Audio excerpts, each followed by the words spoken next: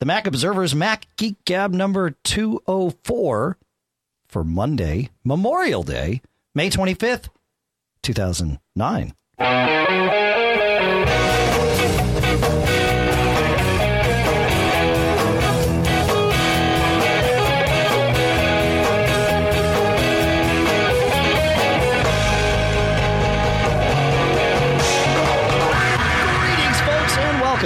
To the show. I'm Dave Hamilton. I'm here with John Braun. How are you, John? Good. Had a nice 4-day weekend. That's good. Happy Memorial Day for to you and everyone else in the states that celebrates it. Yep, the unofficial start of summer and all that. Yep, absolutely. Now you said, John, when we were doing the pre-show here, you said that there was another day being celebrated. Well, it's not today. only Memorial Day. Today is also Towel Day. Now, explain to me what Towel Day is. I had not heard of this before you mentioned it to me, but I'm shocked because I'm a fan. Yes, this is and for those of you fans, you can already figure this out. But Hitchhiker's Guide to the Galaxy, which is by Douglas Adams, one of the most important thing if you were an intergalactic hitchhiker is that you always know where your towel is. It's just one of the things in the book that proves to be true. And so people commemorate his. He's no longer with us, so they commemorate. Every May 25th, Towel Day, or at least a bunch of people do, or I saw tweets about it. So I hadn't heard of it either, but hey. I wish I'd known. I would have brought a towel with me today. We trudged around Durham, New Hampshire doing a family scavenger hunt, which was actually a lot of fun, but it would have been even more fun had we been able to carry a towel and explain why we had it to everyone. I think that would have been that would have been great. So last show, we got deep into designing wireless networks, and we had a bunch of cool stuff found on the list that we promised we would get to at the end of the show, and then of course, promises are cheap, right? So we didn't actually get to them. So we're going to start the show with our promises here, and I'm going to turn around and pick up some of the goodness that I got here. I want to tell you about this thing. It's called it's from a company called TrickleStar, tricklestar.com. You have one? I'm holding it in my hand. In front of me. Video. Well, see, I've been trying to do video, but the guy I do the show with says, I don't know if we can do video. Oh, he could be a jackass sometimes. Hey, keep going. Oh, you meant John. That's right. That's Pilot Pete, ladies and gentlemen. So there are two things they sent me here, which are cool. The kind of the big deal here is the PC Trickle Saver. Now, they also have the regular TV Trickle Saver, they call it. And the idea here is any device that goes into standby mode draws power. Now, not a lot of power, that's the idea, but they do draw some power. And you have a lot of these devices, and it's going to draw, grand sum total, a not insignificant amount of power. Their concept is, okay, look, you have one device that's the main device. Take your computer, right? You might have a printer and a scanner and perhaps a monitor, right? Hooked up to your computer and all this other stuff. And really, none of it is useful to you unless your computer is not only on, but awake. And so the idea here is that you use the PC Trickle Saver, and it has 3 outlets on it. 3 extensions. One, you plug into power into the wall. The other, you plug into the USB port of your computer. And lastly, you plug the final one, you plug a power strip into it, and you plug all the devices that you want to have controlled by your computer. As soon as your computer goes to sleep, this works with Macs, of course, and PCs. As soon as your computer goes to sleep, all this stuff goes off. Pretty cool. Now, they have another device called the PC Trickle Switch, which gets in the way of that USB signal, and you can press a little switch that even when your computer is on, it keeps all that other stuff off. Now, obviously, a monitor is not something you would want to have off when the computer is on, but a scanner or a printer might certainly be something that you do with that. So it's all available at tricklestar.com. Now, it is a cool thing, and they make it for the TV as well. I will say you want to engineer this system intelligently when you're setting it up. If you have your cable modem and your router, you probably don't want to set those to be controlled by this trickle saver, because you don't want those to turn off when your computer goes off, unless A, that's the only computer you're using it with, and B, you don't mind a little power up time from when you wake your computer until your internet access is actually up and alive. And the same with the TV. You know, they talk about using it with your television and your receiver and perhaps your TiVo and all that stuff. Obviously, if you've got a DVR, you don't want that to be off when your TV is off, because then it's not recording anything. And for me, I would not pull power from my AV receiver when my TV is off, because then it would lose all the settings that I have in there for, you know, what types of speakers I have and what volume I want my rear speakers and what volume I want my front speakers, etc. But used properly, this is a pretty cool device. So that's all available at tricklestar.com. I wanted to throw it out there. Don't throw it. Cool stuff found. How many clams does that? So I could not find a price on the device that I have in my hand, and I think it's not quite out yet.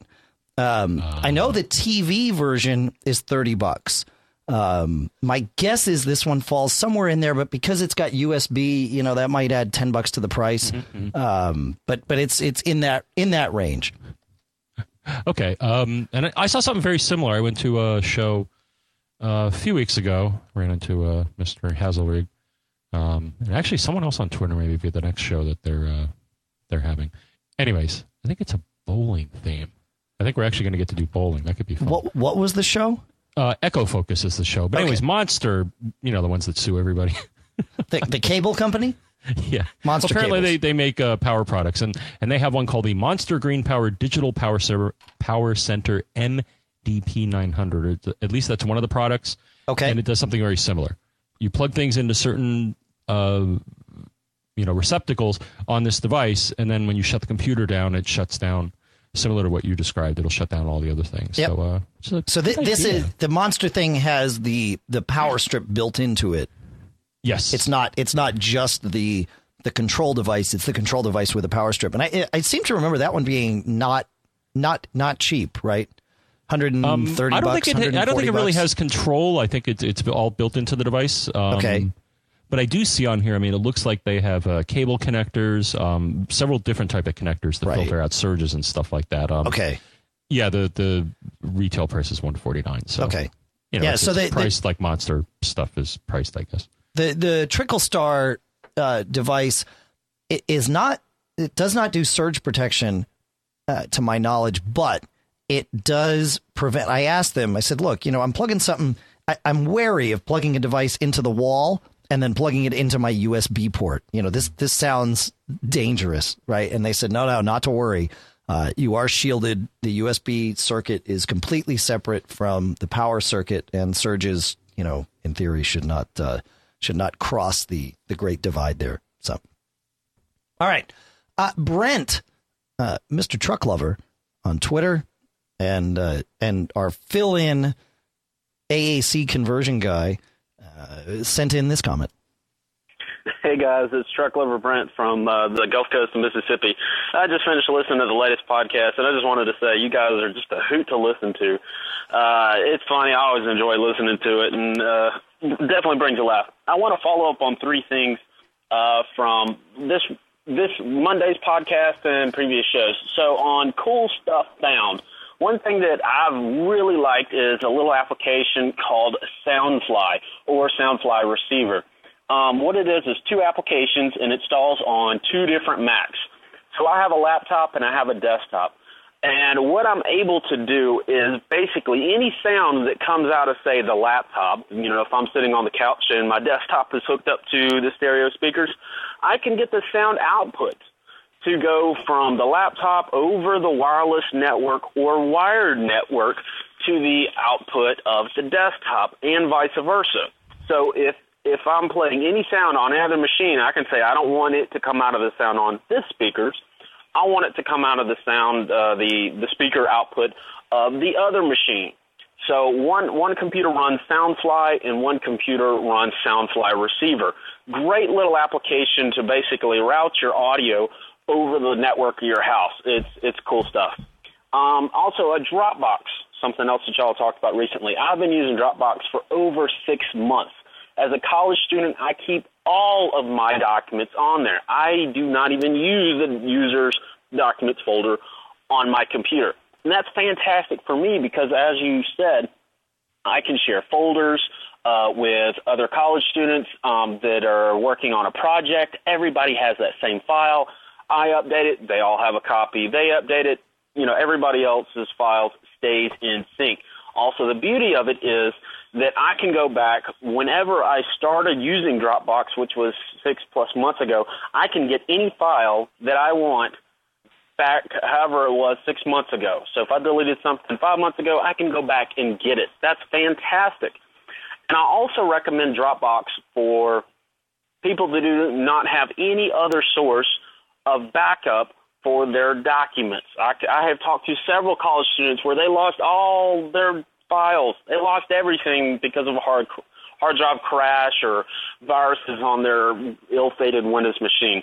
So as a backup solution, it's fantastic. And if you don't have any more than 2 gigs, it's the best thing to do, because as soon as you put a file in Dropbox, it gets up to the cloud. So if anything happens to that file, you lose it, you delete it, and you didn't really need it back, just log into the web interface, and there you go. It's awesome. That is a lifesaver for several college students who just can't afford external hard drives or online backup and what have you.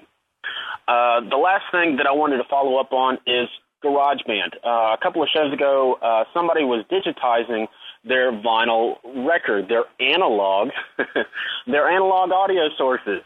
And I have done this numerous times as I have digitized my records, and I've used GarageBand to do so. And it will, in fact, export those files as individual tracks. I record a single worship service for that gets dedicated to 2 separate podcasts. One is for the sermon.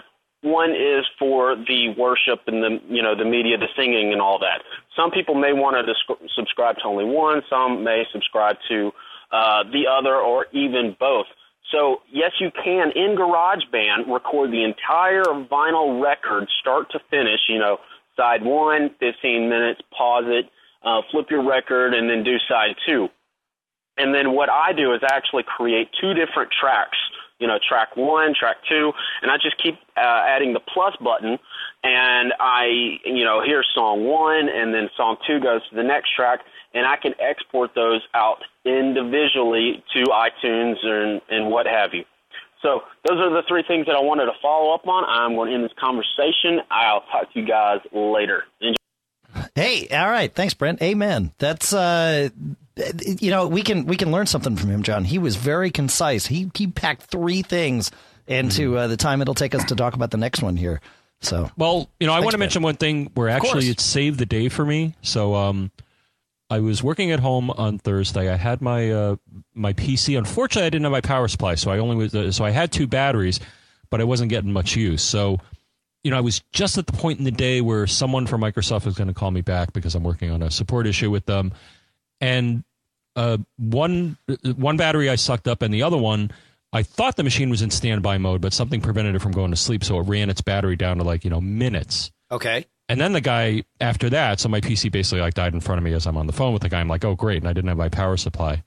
Fortunately, a coworker actually brought it by on his way home. But so what got me though is he's like, well, can you send me the file that your installer, it's an installer and some other things. And I'm like, oh man, my PC's down. And then I realized what I had been using is to test this installer. I had been using Dropbox between my PC and a virtual machine running under VirtualBox. I was using it as the, because even a USB drive is a pain in the neck. Because a lot of times these VMs, only one person can own the flash drive. So it gets to be kind of, tedious. Right. Or a shared folder or stuff like that. It's just Dropbox is kind of the easiest way to do this, assuming you have a zippy network and you're not, shuttling around, massive amounts of data, which in this case, it wasn't a lot of data, a few hundred K.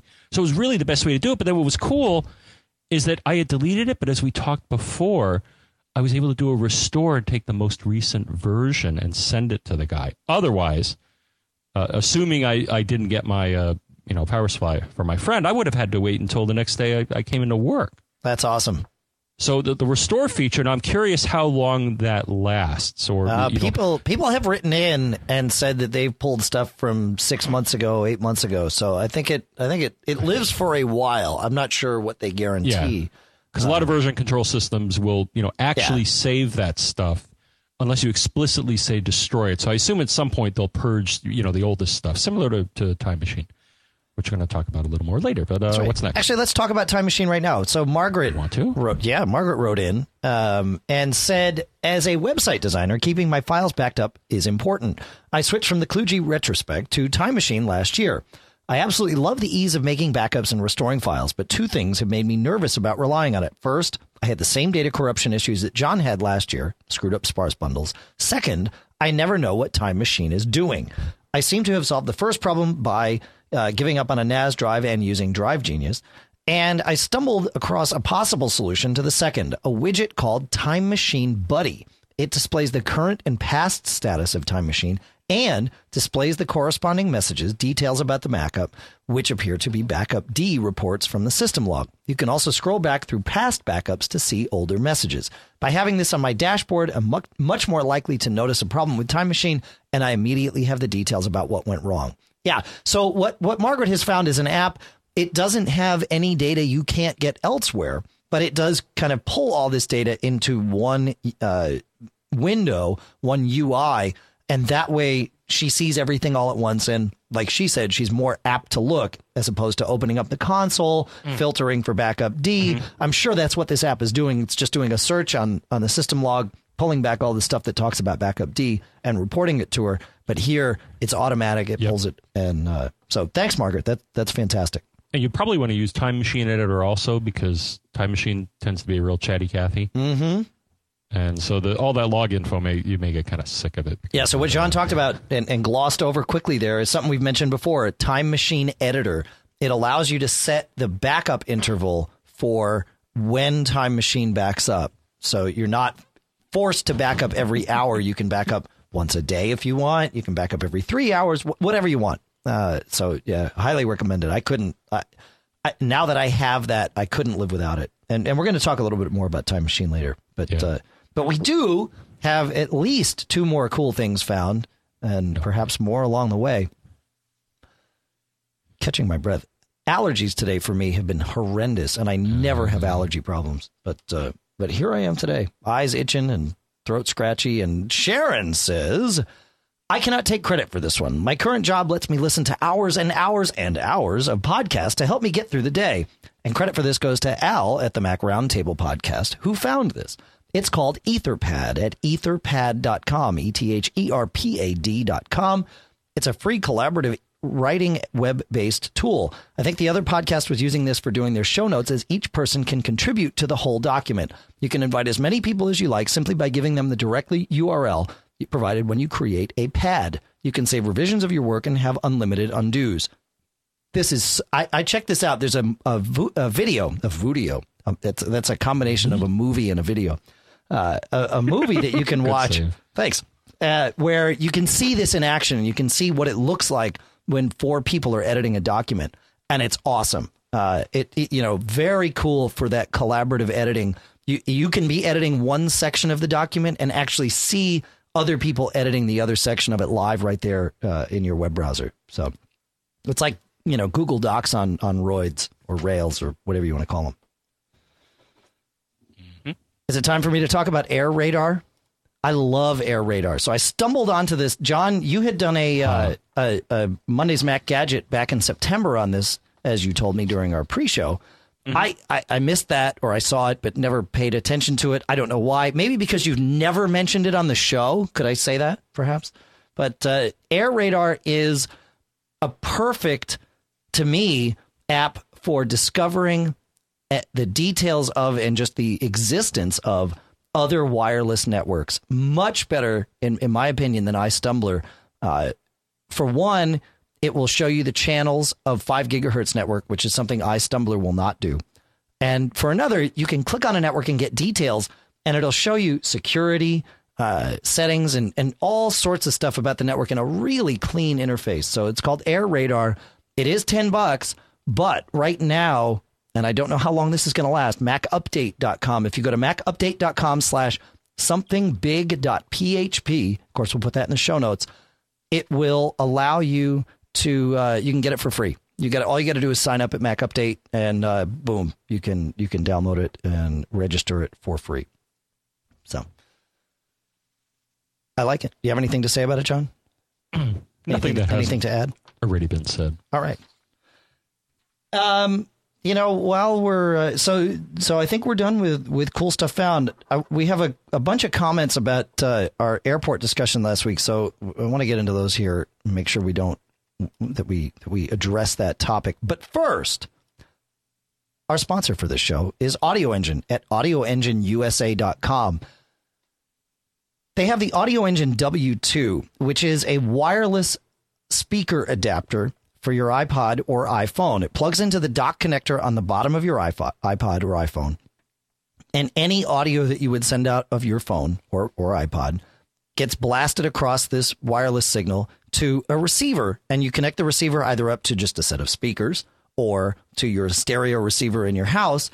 And think of it as a dockless dock for sound.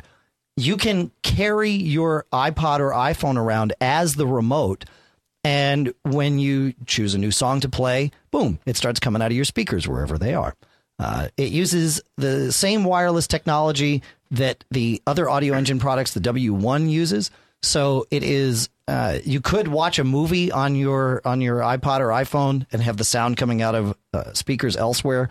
It will stay in sync, and it's full high quality sound. It's not, I've used it here, and it's not degraded in any way. It's full quality sound. It's $169 from Audio Engine USA, and it is the Audio Engine W2. Again, it's a little dock that hangs off the bottom of your iPod or iPhone and sends the signal wirelessly out. You got anything else on that one, John, while I wet my whistle here? Nothing. I could hum a little tune. Oh, well, I'm always up for being entertained. You could hum a little tune, and people could do a little dance. So the dance isn't, if you won't let us do video, the dance isn't really worth the entertainment value. So, but talking about doing a little dance is sort of funny. All right. We will go to Cyrus here. And this is a question we actually wanted to play in. Wireless.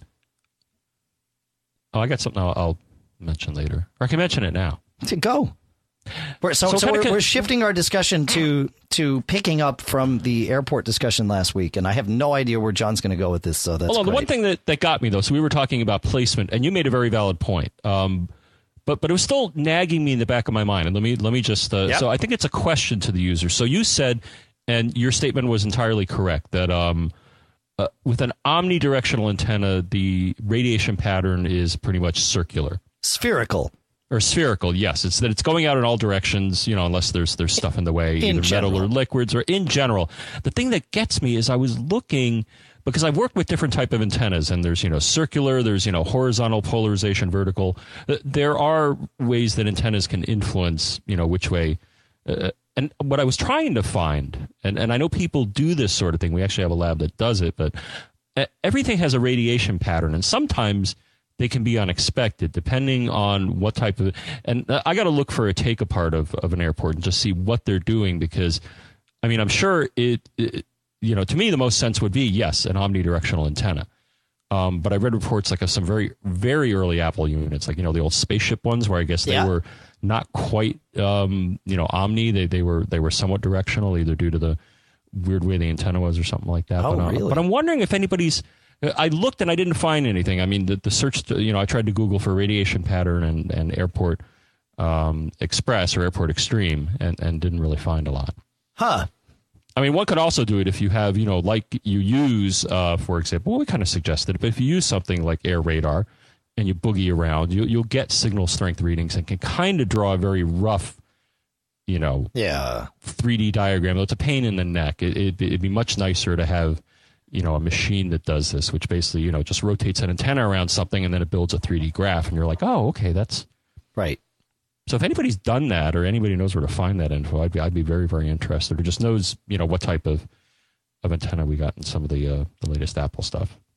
Yeah, I know when, I'm brought back to my audio experience where when you buy a microphone, you can, they always publish a pickup pattern, right? And it might be omnidirectional or cardioid or hypercardioid. Right. But even with those very general descriptions, it's never exact. And so they release this picture. It's a drawing of, okay, when you're in front of the microphone, here's what you're going to get. And as you get around the side, it's not going to be as good, or it's going to be better, or whatever. So, yeah. And I've even seen kits. They'll get kind of squirrely with the latest airport, but there are external antenna kits. Now, with the older ones, which actually had a PCMCIA card with an antenna connector, and I actually still have one sitting around somewhere, where if you get an external antenna and you know what you're doing, you can almost always improve the performance versus, what's buried in there. Yeah, I have one of the old Snow Airport Extreme base stations, so 54G, and I use an Extend Air. Gosh, I'm trying to remember what it's called. I don't think it's the Extend Air Omni. It's a different Extend Air. Gosh, I can't remember the name of it. Extend Air Direct is what they call it. And that does allow me to kind of blast the signal. What I do is I plug it into the Airport Extreme, and it lets you focus the signal in one direction. So I put it in one corner of my house and broadcast it away from that corner because I just don't need it going the other direction. And it does help because clear in the other corner of the house is the TiVo and the Wii. So these are important devices to reach. And it does. It seems to help. So I don't know. Maybe it's just in my head. It could be. Yep. Cool. All right. So that was a nice little blend of cool stuff found into our airport discussion here. And we'll let Cyrus take it away. Hey, John and Dave. This is Cyrus in Round Rock, Texas. I've got a question about MacGeekGab 202 where you talk about router interference. Actually, wireless router interference. Is there a way, or is there a wireless router that automatically selects a channel that has the least amount of interference from other wireless routers so that you don't have to go in and experiment with different channels? Or if you are not technically inclined and even know how to do it, you're not forced to get into the internals of the setup for the wireless router. I love your show, and I'd love to hear what kind of feedback you've got. Thanks. Okay, so John, I think most routers now actually do have an automatic mode.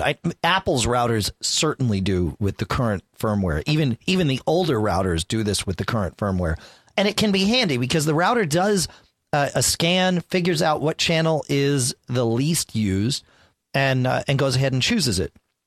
Now, the problem is, and the reason that I wouldn't necessarily recommend using this is, in my experience, and again, please correct us if I've got this wrong, but in my experience, it does not constantly or regularly do this. It only does it on startup.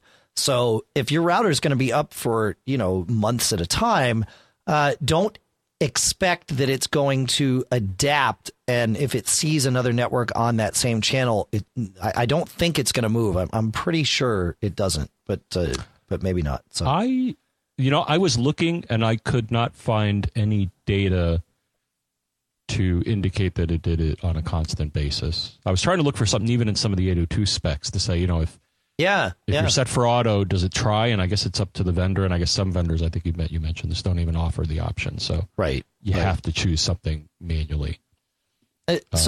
So that's one reason why I would choose something manually, John. The other reason that I would choose it manually is it only scans the area that it can see, right?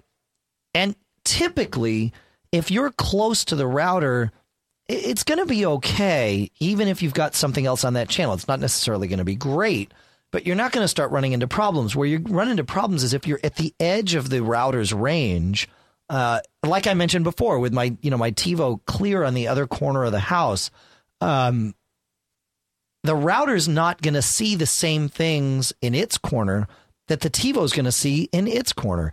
And so the router's not going to know that, there is something else that's reaching as far or to the edge of where I can reach that has that same frequency. It's just not going to pick it up. And that can cause problems. And in fact, for me, it did cause problems. and I then had to go change that channel, and now I'm fine. So yeah, I would. It's not bad to use it. It's certainly nice to have it auto sense that on startup. And, if you're having a problem and you think, well, the first thing I'm going to do is I'm going to turn off my router and restart it. Well, maybe it's going to fix it, because it will sense that on startup. But you're better off taking a computer and going around using something like Air Radar, which we mentioned, and going to the edges of the range and figuring out what else you see there, because it is going to be different at the edge.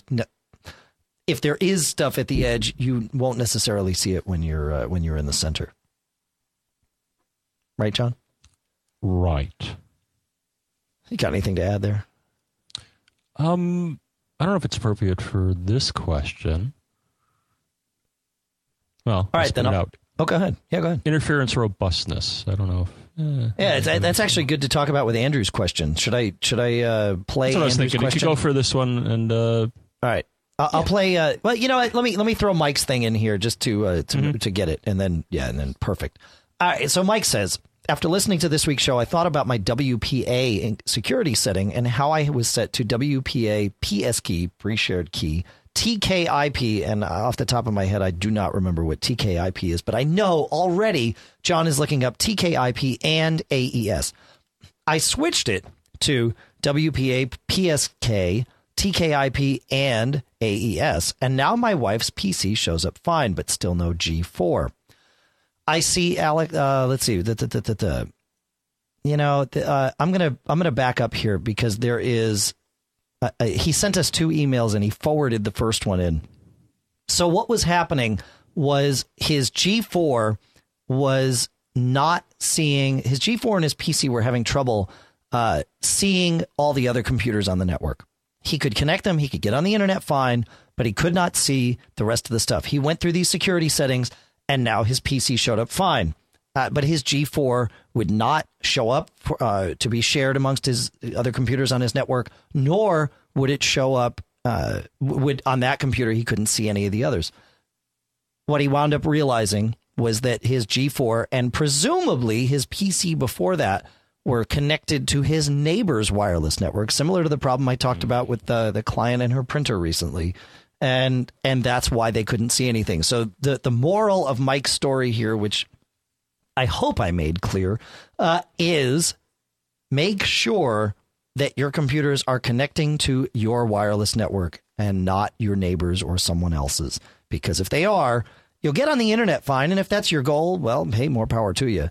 But if you want to share files amongst them or share printers or any resources, you want to make sure you're connected to your network. And on the Mac, you can go in, of course, into System Preferences, Network, and John and Pete are, they're okay. John and Pete have a Skype thing going.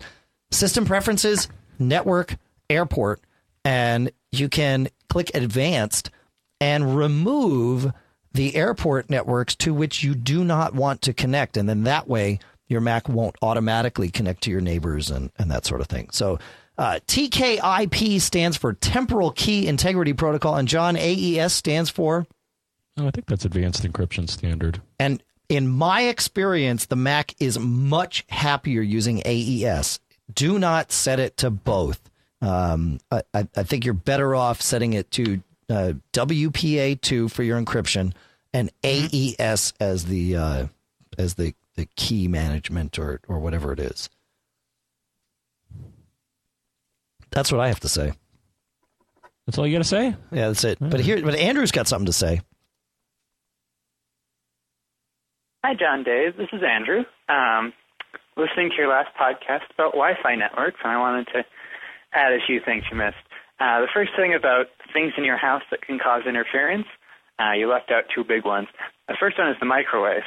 And while a microwave's not running, it's not too much of a problem except it's a square of metal. But if it is running, it's creating very, very high energy 2.4 gigahertz radiation, which definitely interferes with G and B Wi-Fi, and if it's running on that channel too. So if you're setting up a situation you don't want to have a microwave be in between the base station and where you're going to be using your computer a lot, isn't necessarily a problem, but your internet can duck out when the microwave turns on for that reason. The similar one is if you have wireless phones, so landlines that have a wireless connection. These function either in a 2.4 gigahertz range, just like Wi-Fi, or in a 5 or sometimes 5.8 gigahertz range. And so that's another thing to consider if you use wireless phones. It's good to have them be in the channel that you're not using for wireless internet, and that way they don't interfere with each other. Similar to Wi-Fi, cordless phones do have channels, but unlike Wi-Fi, they traditionally sort of just pick whichever one they like. And so instead of finding a channel and sticking on it, they will frequently bounce around between different channels and get in your way. So it's not necessarily easy to have Wi-Fi and cordless phones play nicely with each other on the same channel. The other thing that I wanted to warn your listeners about is about bridge mode, because not all routers support bridge mode. And I had a situation with this where my uncle got a new Netgear router that was a basic cheap router because he wanted to extend the range of Wi-Fi in his house. And he was a little misguided to start with because it was an N router, which was advertising greater range, and so he brought it home and didn't realize that none of his computers had an N Wi-Fi card in it, so it didn't actually expand his range practically, having it where it was. But we tried to set it up in bridge mode halfway across the house so that it would extend the network, and that the Netgear router did not support going into bridge mode, and that you had to plug a Ethernet port into the back of it to get it to do anything. And even once you did that, it wouldn't repeat, and it also wouldn't become a slave. The software was stripped so that it would only grab a and that's actually where the voicemail cut him off. But he did mention a couple of good things in there. So thank you, Andrew. So right, the 2.4 gigahertz interference from the microwave is key. Now, John, earlier you mentioned something about a setting called interference robustness. I did? Yes, I did. So anyways, that is in when you go to radio mode and you're in one of the 2.4 gigahertz radio modes. If you click on wireless options in the airport utility, you'll see a little checkbox, use interference robustness, which it says, it helps with things like cordless phones or wireless video monitors. Okay. They should say microwaves, too, because I think that was one of the big, because that operates at 2.4 gigahertz. And I think it changes some of the timing or framing or whatever, so they're less likely to interfere with one another. I think you may take a little performance hit, but, at least it'll work. Yeah. It definitely does take a performance hit. The other thing we should talk about is a couple of settings that get a little wacky in there. You'll see on the airport, in the airport utility, you'll see settings that talks about multicast rate. And you can set that. By default, it's at 2 megabits. And on mine, of course, I think it goes from 1 to 11. What that is, multicast is the protocol by which, and John, please help me here because I might get this description wrong. It allows you to, from one computer, send out one stream, so perhaps a video stream, that can then be received by multiple computers on your network. And then there's multicast on a LAN, which is what I'm talking about on a local network. And then you can do wide area multicast as well. But it allows you to send one signal out. Instead of, if I want to have the video that I'm sending appear on your laptop and on Pete's laptop and on my wife's laptop, I could send it individually to all three, but now I'm using triple the bandwidth, or I can use multicast to send it out to all of you with one stream. That multicast rate is, you set it to what you want the minimum rate to be of a connection. Now, before it allows multicast. With airport, the further you get from the base station or the more interference or the lower your signal is for whatever reason, your rate, you might start it at what they call 54 megabits, which isn't really, and then it ratchets down and you might go to 11 or 7 or 5.5 or 3 or 2 or 1. And by default, multicast on the airport routers is set to 2, which means that if your signal is such that your rate is less than 2, it will not address multicast packets to you. This is up to the router to decide, and it will not send them to you.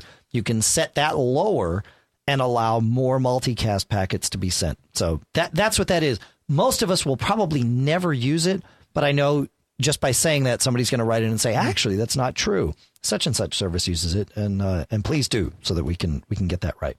Yeah, I'd like to hear anybody use it. I don't think I've ever knowingly used it. My understanding is that it's a specific type of IP address, and if the router recognizes this IP address as being multicast, then it redistributes or rebroadcasts in a smarter way than clogging the network. Though again, I don't know if I've knowingly or unknowingly used something like that. Yep. So, but that's a good one to point out because you, I guess you got to think of what people are doing with the network and whether you want to restrict them so they don't hog all the bandwidth. Right. That's right. Yeah.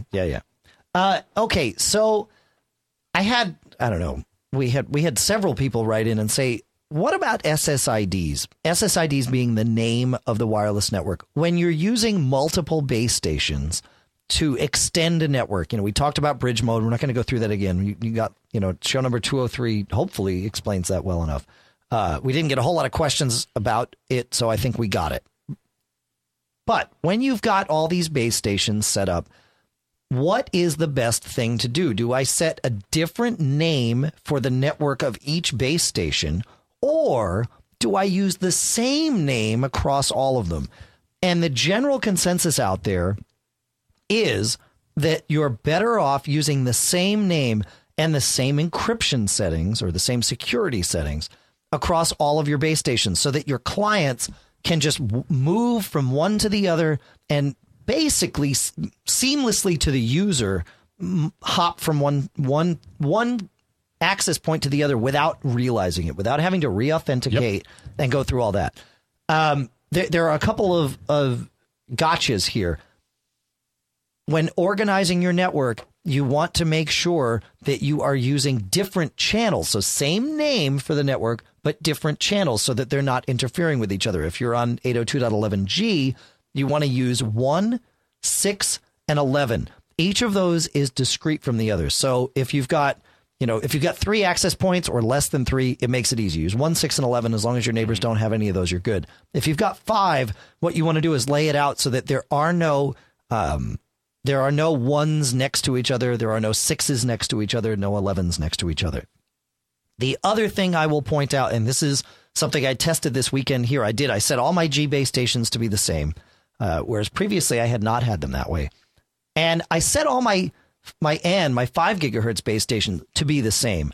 And what I found was that is not good because the Mac anyway, based on my testing this weekend, will pick the base station with the strongest signal. Now, that doesn't necessarily mean the fastest signal. If I had an N and a G available to me, and I was in the house today, the G base station, this with my MacBook Pro, so it can do full, 230 megabit N connection.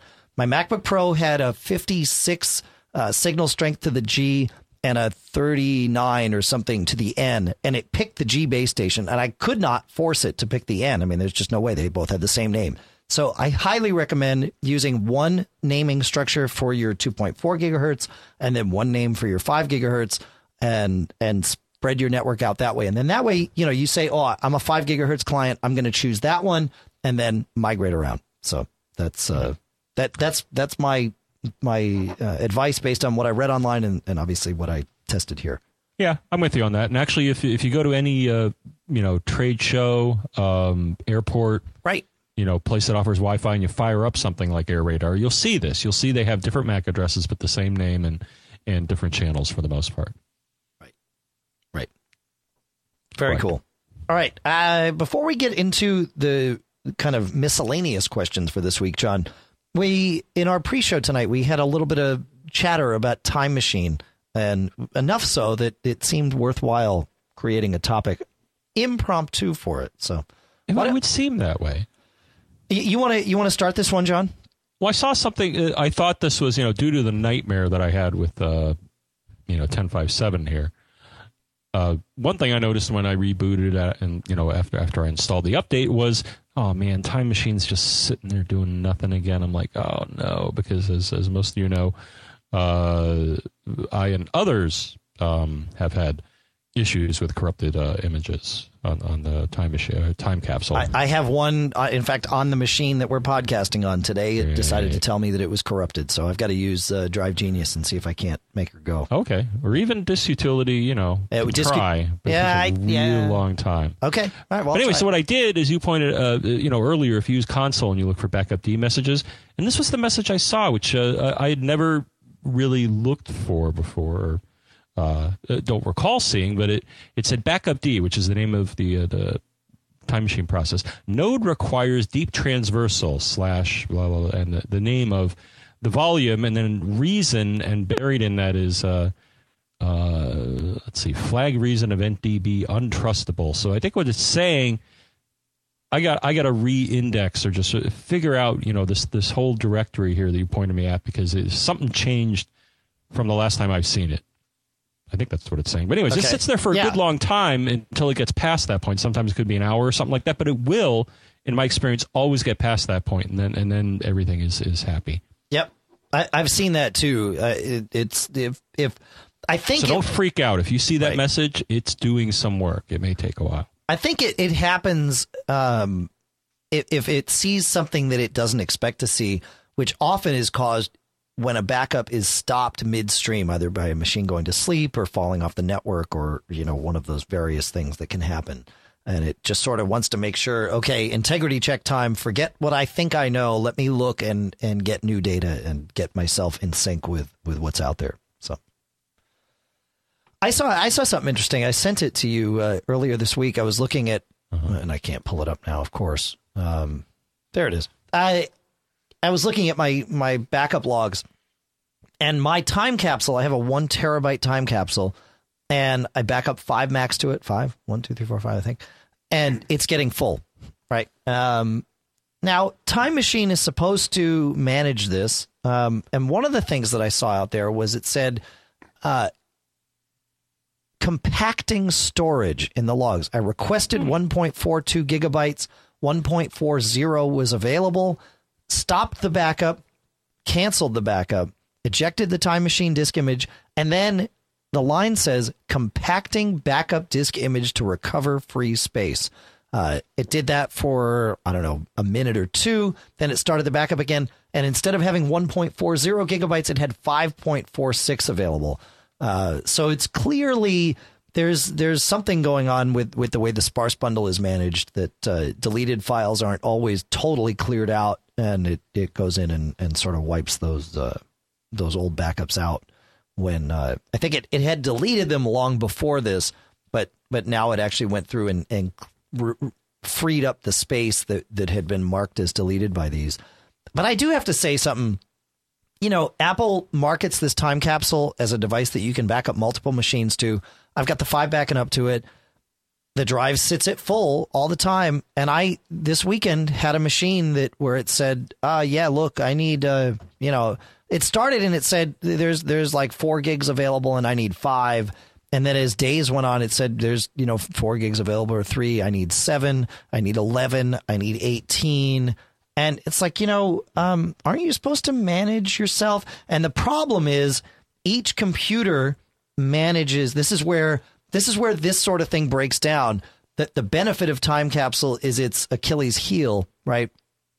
Where there's nothing managing all of the backups on the drive and nothing seeing it from a holistic approach. Each computer sees its own stuff and could care less about what else is on the drive and what else is happening.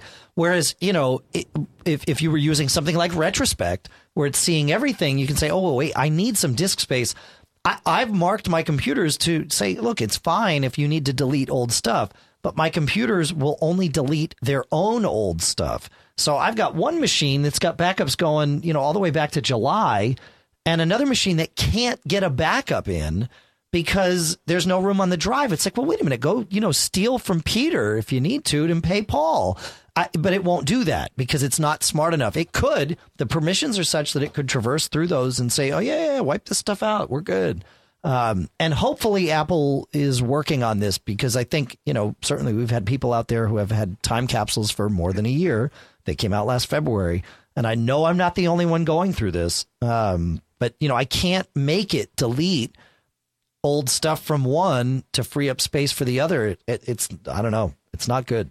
It's it's a failure. It's one of these times where Apple has not had enough vision on a product. So we'll have to see how it goes. You have anything to solve my problems there, John? You gonna make my life better? Buy two of them. Yeah, that's the answer. Like, well, to heck with that. I don't need backups from July on that machine. Go ahead and ask me. I'll tell you no. All right. Where are we time-wise here? We have time to talk about. Wow, it's 50 minutes already. Look at us go. All right. We got to answer some questions here. All right. So, Andrew, and I don't think it's the same Andrew, but it might be. Andrew says, and we have a comment from Brian on this one, too.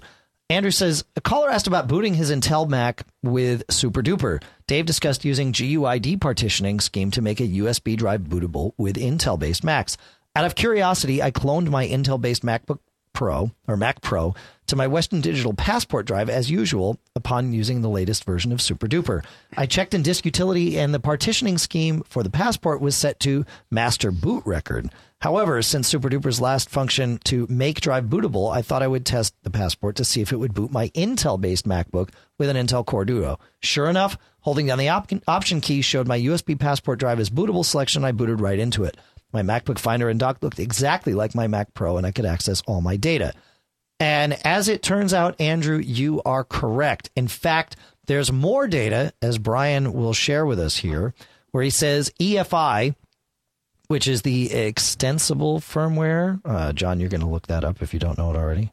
Recognizes both APM, Apple Partition Map, and GUID drives. And according to Andrew, Master Boot Record drives too, and can boot from drives partitioned using any of those schemes. So an Intel Mac can boot from Master Boot Record, according to Andrew. And then according to Brian and everything else I read on the internet, Apple Partition Map as well as GUID.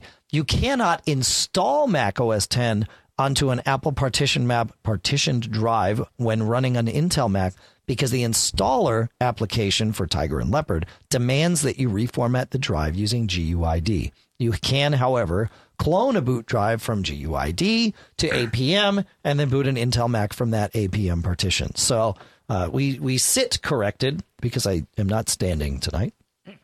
But just we. Oh boy! Oh boy! Now I did find something though that kind of bothered me. Okay, which led us to give not entirely correct advice. We're going to call it wrong advice. It's okay to be wrong, Wrong is so, absolute though. It's just wrong. In that sense, it's correct. We can be correct in saying that we were wrong. Well, I just noticed that Apple Disk Utility, when it talks about partitions, is not entirely correct in the information that they provide. So, all right. Well, there you go. Yeah. What did it say? Read what it says. Apple there. Partition Map: to use the disk to start up a PowerPC based Mac, or to use the disk as a non-startup disk with any Mac, is what they say. Yeah. So they do. They force you to use GUID with the Intel based Macs, but you do not have to, although I think there's probably good reason to do so, and I don't have that at my disposal at the moment. Yeah. So we will move on. We will thank Andrew and Brian, and we will move on to Mickey. We will? Yeah, because he has a fine question. Yeah, yes. Hey, John and Dave, this is Mickey out in Phoenix, Arizona, and I'm looking for some battery advice. I, like I'm sure many other people, use my MacBook Pro as a desktop replacement and have an external monitor and multiple external hard drives plugged into it, as well as many, of course, portable devices as well, and rarely take it off the desk. So my question is, what is the best advice you can give for maintaining the battery the best way possible. What I'm finding is I've had my MacBook Pro for 2 years. I've already gone through one battery with relatively low cycle count. It was around 50, and it was absolutely shot. And I think it has a lot to do with never unplugging it. So I guess I could unplug it every once in a while, but what is really the best advice that you could give on how often to power cycle the battery? Thanks. Love the show. All right. I do the same thing you do, Mickey. I only take my MacBook Pro off my desk when I travel or I need to test wireless networks or something. So yeah, for the most part, I'm in the same boat you are. And like you, I have gone through many replacement batteries, probably a handful of them over the years. The good thing is Apple will replace batteries that die that have very low cycle counts. They say, oh, wait a minute, if your cycle count's less than 30 and the battery's not holding the charge, okay, you got a problem. Really, what they should tell you is, dude, you got to use your battery sometime, because that, in fact, is the thing that keeps it going. I don't know. I know, John, you probably use your battery more than me. I endeavor, and usually succeed, to cycle my battery. And by cycle, I mean let it go all the way down and then plug it back in and charge it up once a month. I probably should try to do it more often than that, so I actually get to do it once a month. But that seems to be enough and seems to keep the battery happy much longer than previous. What do you do, John? I usually, at this point, I actually have two batteries, and I'll go between them. So yeah, I'll run them down. Same thing about, once a month, I'll run them all the way down. Okay. Or it hibernates or, dies. And then I have two batteries, and I'll kind of bop between them. So they're always at about the same state. But no matter where I am, I usually, I have three power adapters. I have one upstairs, actually two upstairs and one downstairs. Okay. In the main areas that I use the machine. So I'm almost always plugged in and charging the battery and topping it off or having it in trickle. Yep. But sometimes I'll go to a location where I don't want to lug the adapter along. And you find cycling them once a month tends to keep them working for a reasonable amount of time. Yeah, and I've never seen them get into the weirdness, of 99% full and stuff. When you start getting to that point, then usually either the battery's starting to die or the calibration is off. Yep. And to calibrate the battery, you do just what you said, right, John? You let it totally die. Don't plug it in when it starts warning you. Just let it shut the machine off. Bring it all the way back up to a charge after that and do it again is, I think, the accepted method for calibrating a battery. Would you agree, John? Yes. And I use something called X Battery, which will show you interesting things like the amperage, whether it's in charge or trickle charge mode. Yep. The maximum current, the maximum capacity. Yep. What is that in? Yeah, amp hours. Milliamp hours. Things like that. Milliamp hours, yes. Yep. Cool. We have time for one more. I'm not even going to check the time. We have time for one more question. Go. It's because Pete's sitting with me here. He's, Hey guys, this is Mark from Los Angeles. I have a quick question in need of possibly your help. I recently updated my MacBook. Went from the old black MacBook to a new 13-inch MacBook, aluminum. And I have been doing a backup using the time capsule through Time Machine. And I was looking to basically replace everything on my new computer through Migration Assistant using my Time Machine. And it's going to take about 12 hours to do that, and I'm a little impatient. And I was wondering if there was a way of going into my time capsule that has all my Time Machine backups and sort of just going into there and picking some things out. I had some important information within DevonThink stored away in there, and I was hoping I can get into my time capsule to dig it out. So I was wondering if you guys know of any way of doing that, not having to use Migration Assistant, or if there is a program out there that will allow me to do that. So any help would be great. Love the show, guys. And if you need to send me an email. All right, cool.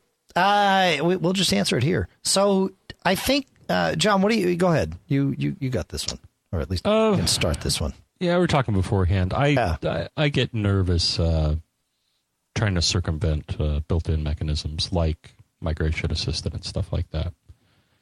Which is what I'll say. If you want to grab the data, should do it through the time capsule interface. So that's my take on one aspect of this. Yeah, I agree. Don't touch it. Okay. And the problem is you can. Now, I've noticed this, and I'd say this is probably a good thing. Well, OS X hides a lot of things from you, like a lot of the low-level Unix directories. There's no reason you need to see that stuff, at least from the UI. So you can if you want, but I noticed the other day, like I was mentioning, I'm working on this installer, and XP by default, when you try to, jump in the system folder and stuff, it's like, I don't really think you should be here, but if you really want to be, then click here, and then I'll show you what you think you're looking for. Right. I just tend to trust the built-in stuff. To follow on though, Dave, I think you have kind of a little trick with so capsule I didn't know about. Well, the first thing I do is would say, if you want to go and dig this data out, go into your time capsule. And John, help me with the navigation here. You go into the time capsule, choose the drive, open up the disk image. Inside the disk image, you'll see backups.backupdb. And then inside that, you'll see the drive name or drive names of the drives that are backed up for whatever computer created that disk image. And then inside those folders, or maybe maybe it's backwards from that, but you will see a list of folders with dates. And at the top of that list, or the bottom, will be a folder called current. In that, that's an alias to the most recent backup. And you can dig in there, and then it's just like navigating your hard drive. You can dig in there and find the files. So if you know where to look, you can go pull stuff out. And in theory, it should work just fine. If you want to let Time Machine do it, if you go to your Time Machine menu at the top of your screen in your menu bar, and you click on the little menu, if you're already backing up, you'll see an option. It's the third option down called Enter Time Machine. If you're not backing up, or if you are and hold down the Option key, you'll see a listing called Browse Other Time Machine Disks. And this will let you go and look at other Time Machine backups and pull just the files you want, treating them as an existing backup. It'll bring you into the time capsule or Time Machine interface with the stars flowing, and you can go and choose a date and then go and restore just the files that you want. So that would be the Apple prescribed, officially supported method of doing this, Mark, is get in there and do it that way. So that's what I would do. But if you want to, you can go and navigate to that current folder and pull stuff out. So that's my advice. And with that, I'm going to try and bring the band in here, John. It's nice weather to be out. Yeah, that's right. Yeah, it was beautiful today. Except for the buckets of pollen that the trees were dumping on. Yeah, I think that finally got me. I was out after we did the scavenger hunt. I was out doing some work in the yard, and it just not good. But I'm coming down your way tomorrow, so I'm going to see 2 concerts between now and when we do the podcast next. So tomorrow night I'm going to see Unwigged and Unplugged, which is Spinal Tap acoustic down at the Beacon Theater in New York. And then that'll be Tuesday night. And then Sunday, I found someone to sell me for face value tickets to see Phish at Fenway Park. So thank you so much. Yeah. Dark Ambient on Twitter was the savior, my savior on this one. I was going to go pay StubHub exorbitant fees, and he saw that and replied to me, and he's like, no, dude. What's StubHub? Is that like legal scalping? Or It's a ticket exchange is what it is. It lets people set prices for the tickets. StubHub charges you 10% on top of whatever they pick as their price, but they guarantee that the tickets are going to be good or your money back. So, and they facilitate the whole process without sharing your information around. And yeah, Pete's saying eBay bought them. I think you're right. Yeah, I think you're right. It's good cash. Yeah, it is a good business model. It kills me to pay that kind of money for Phish tickets when back in the day, I used to show up at a show with extra tickets and just give them away to people. So it was nice to see a little bit of that karma come back. Yeah, why not? if I had an extra ticket. Aren't you a heck of a guy? Fish tickets were always relatively cheap. I mean, I would pay like $20 or $30 for a ticket, so we'd buy a couple extras, and if we couldn't get friends to come with us, we just, the intention would always be, we'll sell them in the lot. But, you see somebody nice and just like, here, thanks, take it, Yeah, so. Wow. Yeah. So you got any extra tickets for these things? Not for these, no. No, I wish I did. Thanks a lot. Yeah, well, So, all right, where are we here? Pete's distracting me. Wasn't me. Yeah, I'm sure it wasn't. Where are we here? iPhone Alley is the home of Michael Johnston, who has converted this show to AAC for all of your listening and interactive pleasure. John F. Braun on the other end there. He's the one doing the show notes and rocking that out. Cashfly.com provides all the bandwidth for us. The podcast marketplace is where all our sponsors hang out there. That is the A5, A2 desktop speakers from Audio Engine, BB Edit from Barebones Software, Text Expander from Smile on My Mac, Notebook from Circus Ponies, and one free download from Audible at audiblepodcast.com/MacGeekGab, all through the Backbeat Media Podcast Network. They can contact us, John. All you listeners out there can contact us. You heard all these people write in and call in. How do they call in, John? Well, if you want to call in using the old-fashioned telephone, you probably call 206-666-GEEK, which is 4335. And you can email us at feedback@macgeekgab.com. John, did you say feedback at macgeekgab.com? I said feedback at macgeekgab.com. That's exactly right. You can see the show notes that John creates at macgeekgab.com or macobserver.com/podcast or wherever that brings you.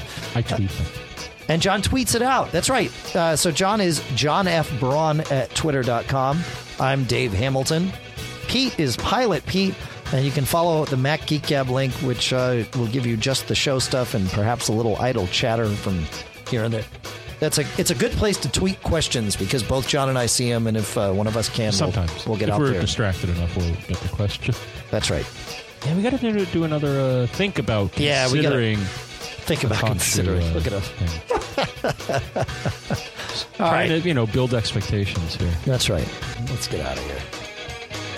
My throat's falling away.